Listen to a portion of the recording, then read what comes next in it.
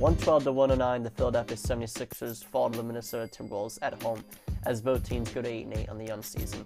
Coy Camiscioli from Philly Sports Talk going to break down this game for you and let you know where the Sixers went wrong in this one. Let's get right into it. So,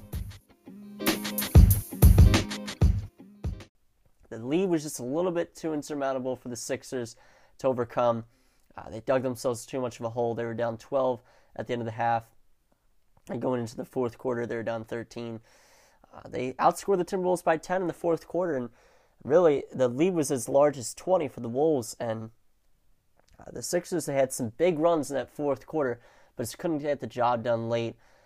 It kind of stunk. This is one of those games where I loved watching it because from the heart standpoint, the 76ers are right in it, even after a very tough first couple of quarters, and we're already missing Tobias Harris, Tyrese Maxey, who, by the way, is out for 3 to 4 weeks, and James Harden, who's hopefully come back soon.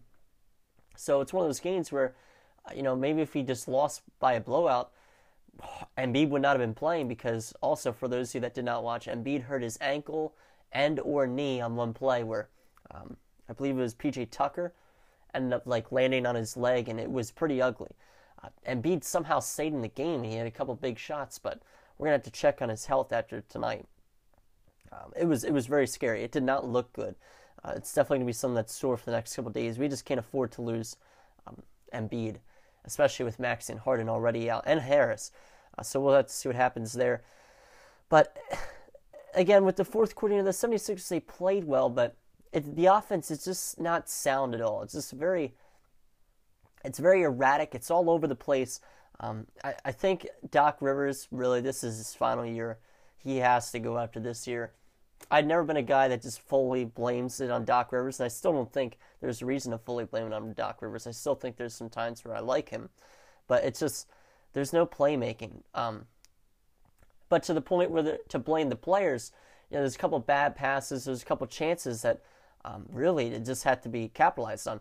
I mean, we're down 1 point with 10 seconds left. We come up with a big turnover, and I believe it was D'Anthony Melton pushing the floor, and he just missed the layup as well as blocked by Edwards. Something's going to happen there. You cannot miss that. It was on the fast break. You got to hit that shot. Instead, the Timberwolves get it. They make both their free throws, and that final play. This is where it's more on Doc Rivers. But you also got to give the credit to the Timberwolves for their defense. But we couldn't draw up a play on that final possession. 3 to 4 seconds left. We almost had a 5-second violation, and finally we got the ball in, and George Niang just put up a terrible shot. There's just no separation at all. I give a little credit to the Wolves, but really it just looked like the Sixers didn't even have anything drawn up. And so it was a shame. Embiid in this performance, he finished with 32 points, 9 rebounds, 6 assists, and 3 steals. He shot 6 of 15, most of his points coming from the free throw line with 18. So actually, a little bit more than half. Shake Milton, 27 points in this one, 6 rebounds. He shot 10 of 15. A good night from him. D'Anthony Melton had 19 points, 5 rebounds, 6 assists. He shot 7 of 16. PJ Tucker, again, with a scoreless game. Only attempted 1 field goal. He had 5 rebounds and assists. He plays good defense. But, I don't know. Daniel House also, 11 points in this one.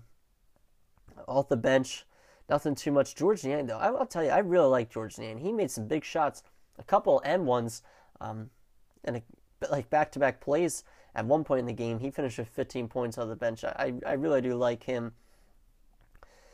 But just the Sixers, something's got to change a little bit. I understand that Harden and Maxey aren't there, but that was a winnable game in that fourth quarter. It really was.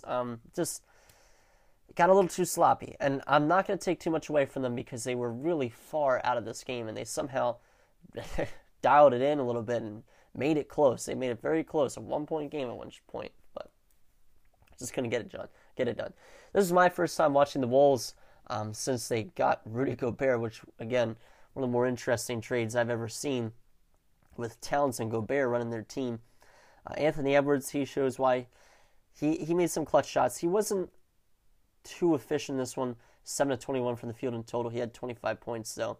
He had a big 3 late, and he knocked down the 2 free throws to end it. It doesn't look like he gets very nervous in these situations. You can kind of see it in his eyes, even though he wasn't very efficient, but still, Towns, he only had 12 points in this one. Rudy Gobert, he had 13 rebounds.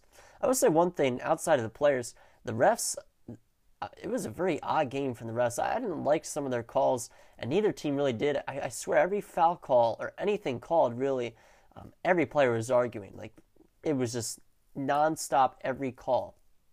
I thought that was very interesting. That's the one thing I don't like about Montrezl Harrell, I have to say. And for those of you that know, he got into it with Thanasis Antetokounmpo, I believe who it was. Yeah, last night after the game. That's a whole thing. I don't know too much about it, but it's just kind of embarrassing from the Sixers' standpoint. But, yeah. We'll have to see. The 76ers, again, they got into this one. I didn't think it was going to be this close. I'll give them that. And they're also coming off a back-to-back. They had the win against the Bucks last night, which was a big win. So we can't take that away from them. The 76ers, their upcoming schedule, they have, I believe it is Charlotte coming up next. No, it's Brooklyn, actually. My bad. Charlotte's the game afterwards. They have Brooklyn November 22nd, which is Tuesday at 7:30, and another back-to-back as they will play Charlotte after that, 7 o'clock on Wednesday. The Brooklyn game is at home, and then they'll fly out that night and go to Charlotte. So, yeah, Sixers go to 8-8. Hopefully they start to kick it in a little bit, get in stride, and get out of the play-in tournament. I know it's still early in the season, but you like to have a little comfort early on. But that's going to be all for this one. So thank you guys for listening. Go Sixers.